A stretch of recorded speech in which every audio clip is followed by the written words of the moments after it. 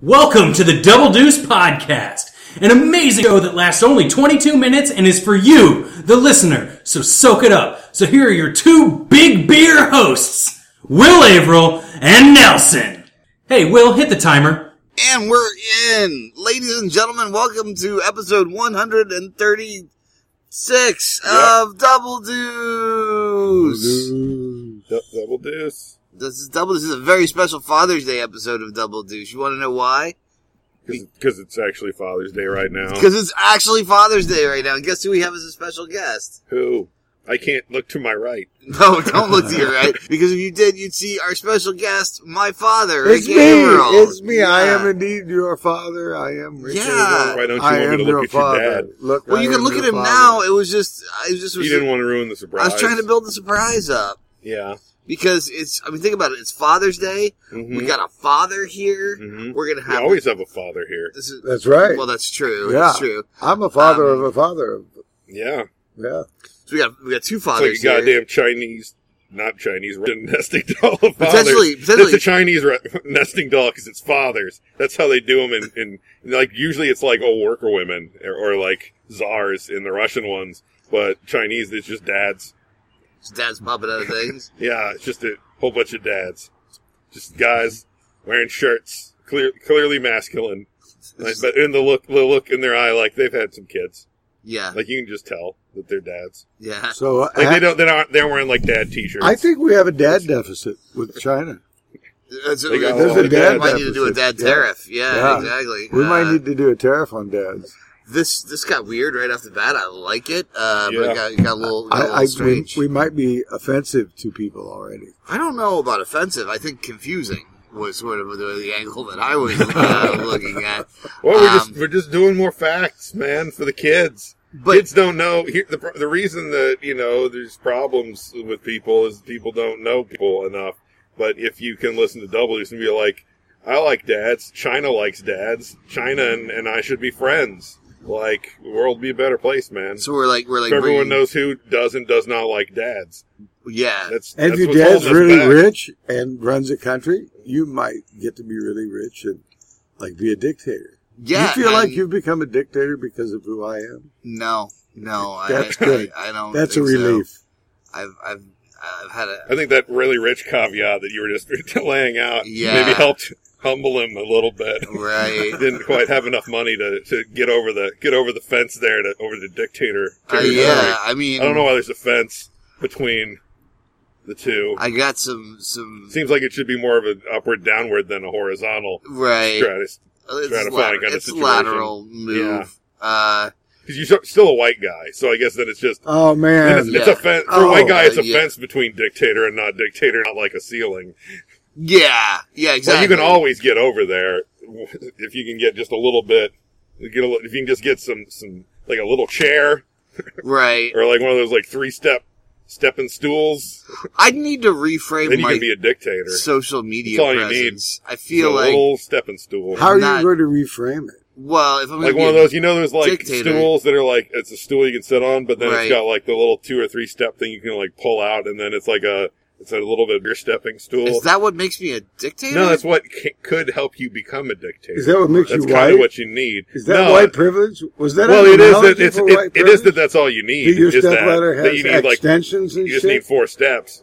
Like, if you weren't white, you'd need at least like an A-frame ladder. Right. At least. Are we starting to stereotype people by the ladders they use? No, I think we're just treading in really weird. I think because we're not saying like we're not doing like a weird Night at the Improv kind of like these races use a ladder like this, while these ones use a ladder like this. I'm just saying it is the race depends on what ladder you need. That night didn't go over so well for you. No, that was your worst stand-up night. It was not good. Yeah. But no, I don't, my father is not in any way, shape, or form sort of transferred any dictatorial powers or ambitions, onto me that I know of. I've gotten, a penchant for sarcasm and yeah, but that's your mom. That's true. That's true. Well, that's not entirely fair. It's a Sasser. Oh no, it's a Sasser blend with a little bit of That really wasn't Mom, Dad. That was really you. Yeah. All the way. And then sarcasm. What? Really? What? Gee.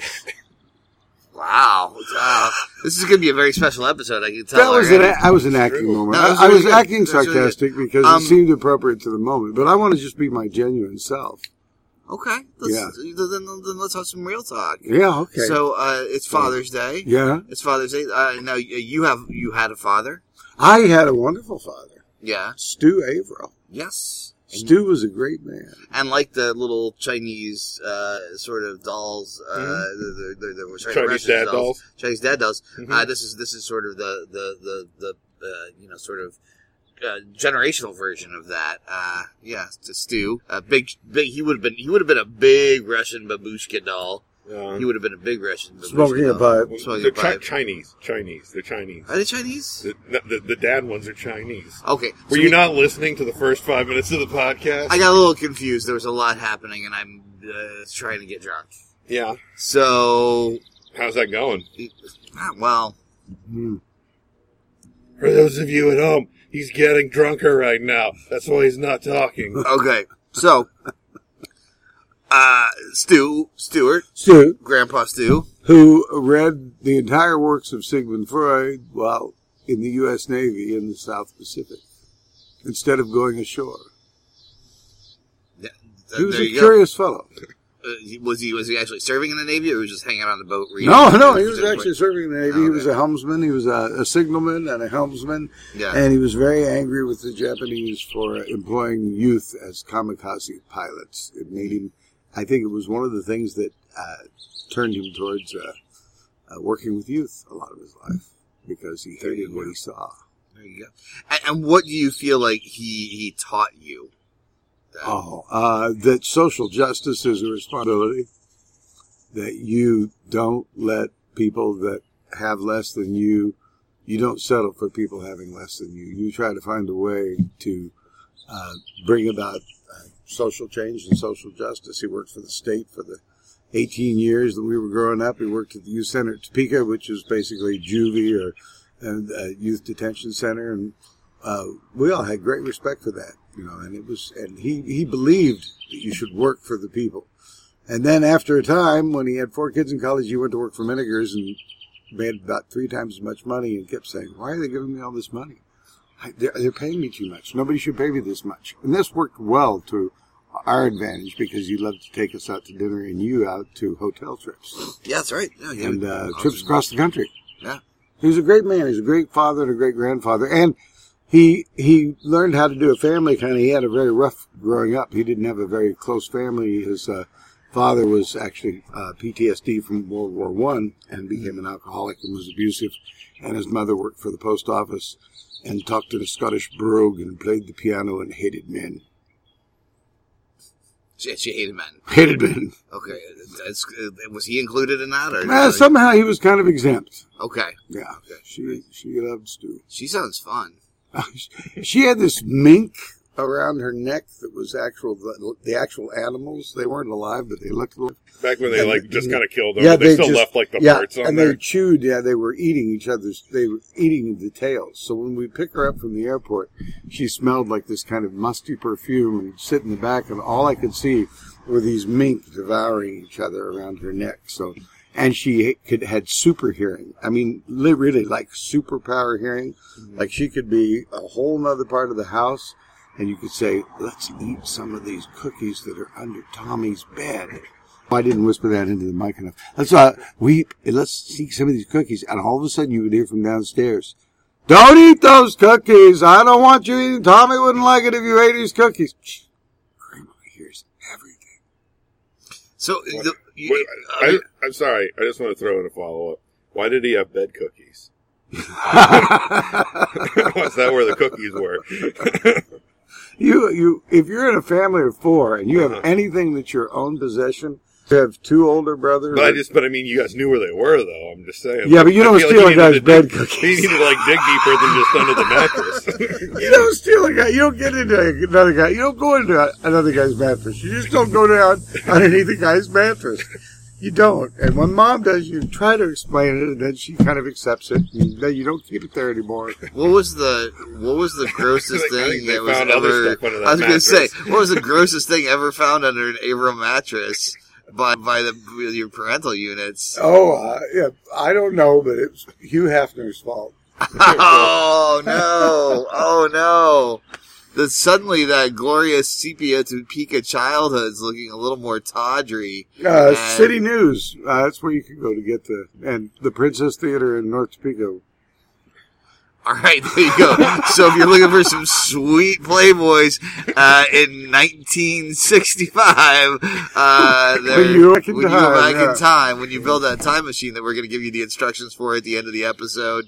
I'd like to think that somebody it's made with dad babushkas from China. Is going to have traveled in time, and they're really trying. They got to travel back in time to stop something bad, like another bad time traveler. And they're just we got to stop him. And, it's an intricate plot to stop him. But one of the parts of it is, we need some Playboys, and we're in Topeka. And I want to be it's cool. Did you hear that episode of Double Deuce that time? That's right. This is the episode that saved the world. Yeah, or somebody will make that into a story, and then we can, sue them for using it. Yeah. You can monetize this thing. Maybe Uncle Tom. You can monetize anything. I've been trying to tell you that all your life. I didn't use that word, though. We didn't used to call it monetizing. What did you used to call it? Because I don't remember any of those lectures. All I remember was follow your dreams, son. Sure, it'll happen. And then you go in the other room and go slam the door and eat some bed cookies. and I'd follow my dream. And yeah, but you've done pretty well. Well, I mean, and you're a dad now, so what are you going to teach? I see. Way to turn that on me. He just fucking Frost Nixon you right there. I know, right? Am I Nixon or Frost in this one? Who? I think you're Nixon because he asked the question. Okay, that's cool. That would have been sweet at some point, Frost Nixon. Nixon, you just turned it around and started interviewing Frost to get him off the topic. You're right. Not enough people try to do that when they're in a bad interview where they're just clearly floundering. I feel like that's a move that more people should do. Just start being asking them pointed questions. Why did you decide? Oh, and as you noticed, we just got frosted. Yeah, right. He just frosted the entire conversation because we really had a close moment.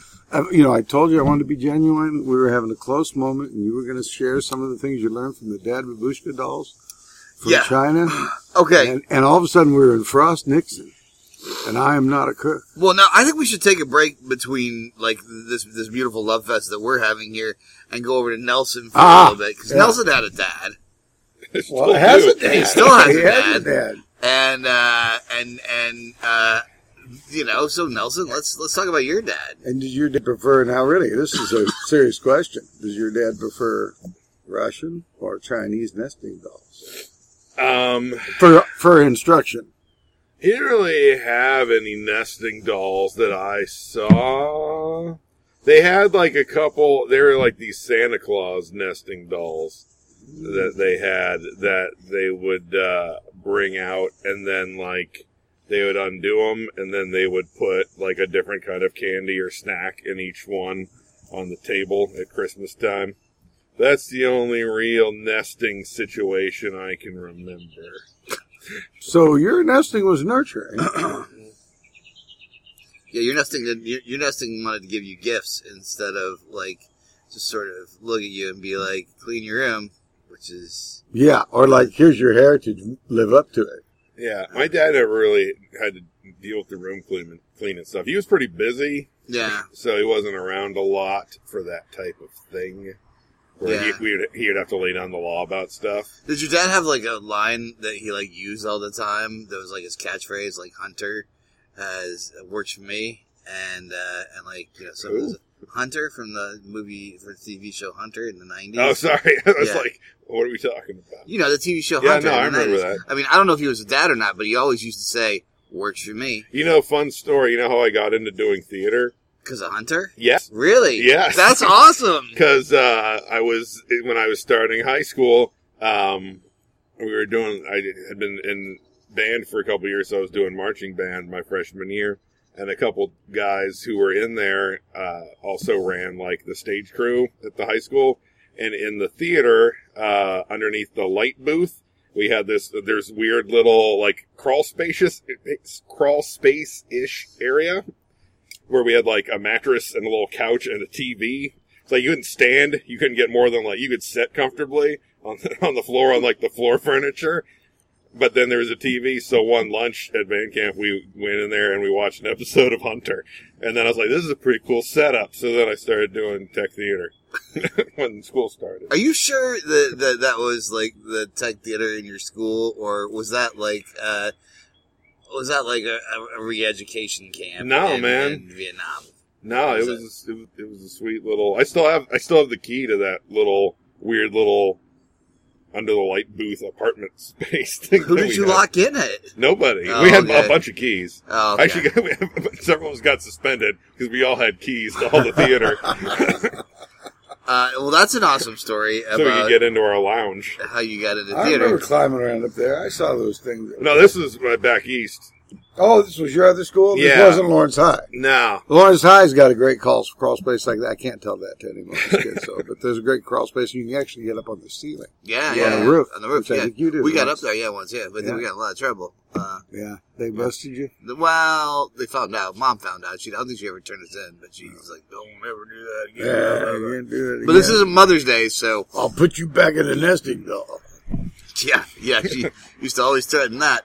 But your dad, the catchphrase, like this, did he have something he said all the time? Like, No, not that I recall. Was that his phrase? Not No. that Maybe. I don't know. He'd go before the government a lot, and that was his sort of his No, you thing. didn't have to do a lot of testimony. You usually had to coach the people who had to do testimony. Yeah. Okay. So, well, sounds like he didn't have a He'd phrase. be the guy where, if you're watching C-SPAN, where, the guy's at the table, and there's some guys kind of behind, and then, a guy will come up from behind and, put some paper down and whisper at the guy for a couple minutes while they're in between asking questions, and then he'd go sit down again. Yeah. That was him. Yeah. Well, Because sometimes he'd be on C-SPAN. Sometimes he'd be they're in the before the House doing it, or before a committee today. So sometimes we leave it on to see if we could see him. That's pretty cool. yeah. I don't. My dad was never on C-SPAN. Yeah. He was dead before C-SPAN ever came about.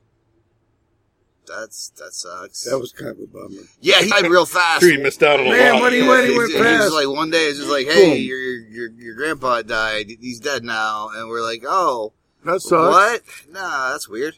Yeah. And then we all got real drunk at my aunt's house, real drunk, and my cousin. There wasn't C-SPAN yet? No, we weren't drunk on C-SPAN. This was No, 96. Was there C-SPAN in 96? Oh, yeah. I wasn't even... I'd already moved here in 96. Oh, well, I lied. C-SPAN's from, I don't know. Well, I got 70s, sympathy. 80s. Well, he wasn't watching C-SPAN when But he could have. Yeah, he could have. He maybe could have. I just fucking Frost Nixoned you again. Yes, you did.